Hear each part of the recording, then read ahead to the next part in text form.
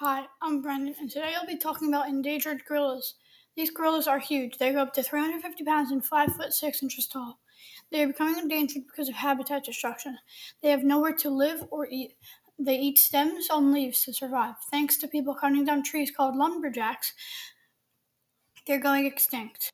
They don't know that gorillas are living there. They do it because lumberjacks use it for fire and to make things out of it, like places to live or beds to sleep on. Gorillas can't live without food just like any other animal. Did you know that 1,063 gorillas are left in the wild? That is not a lot.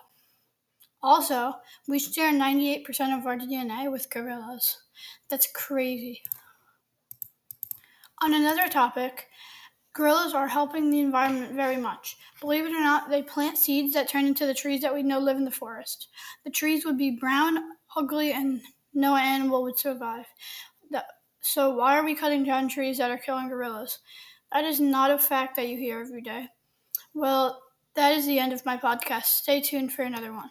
Bye!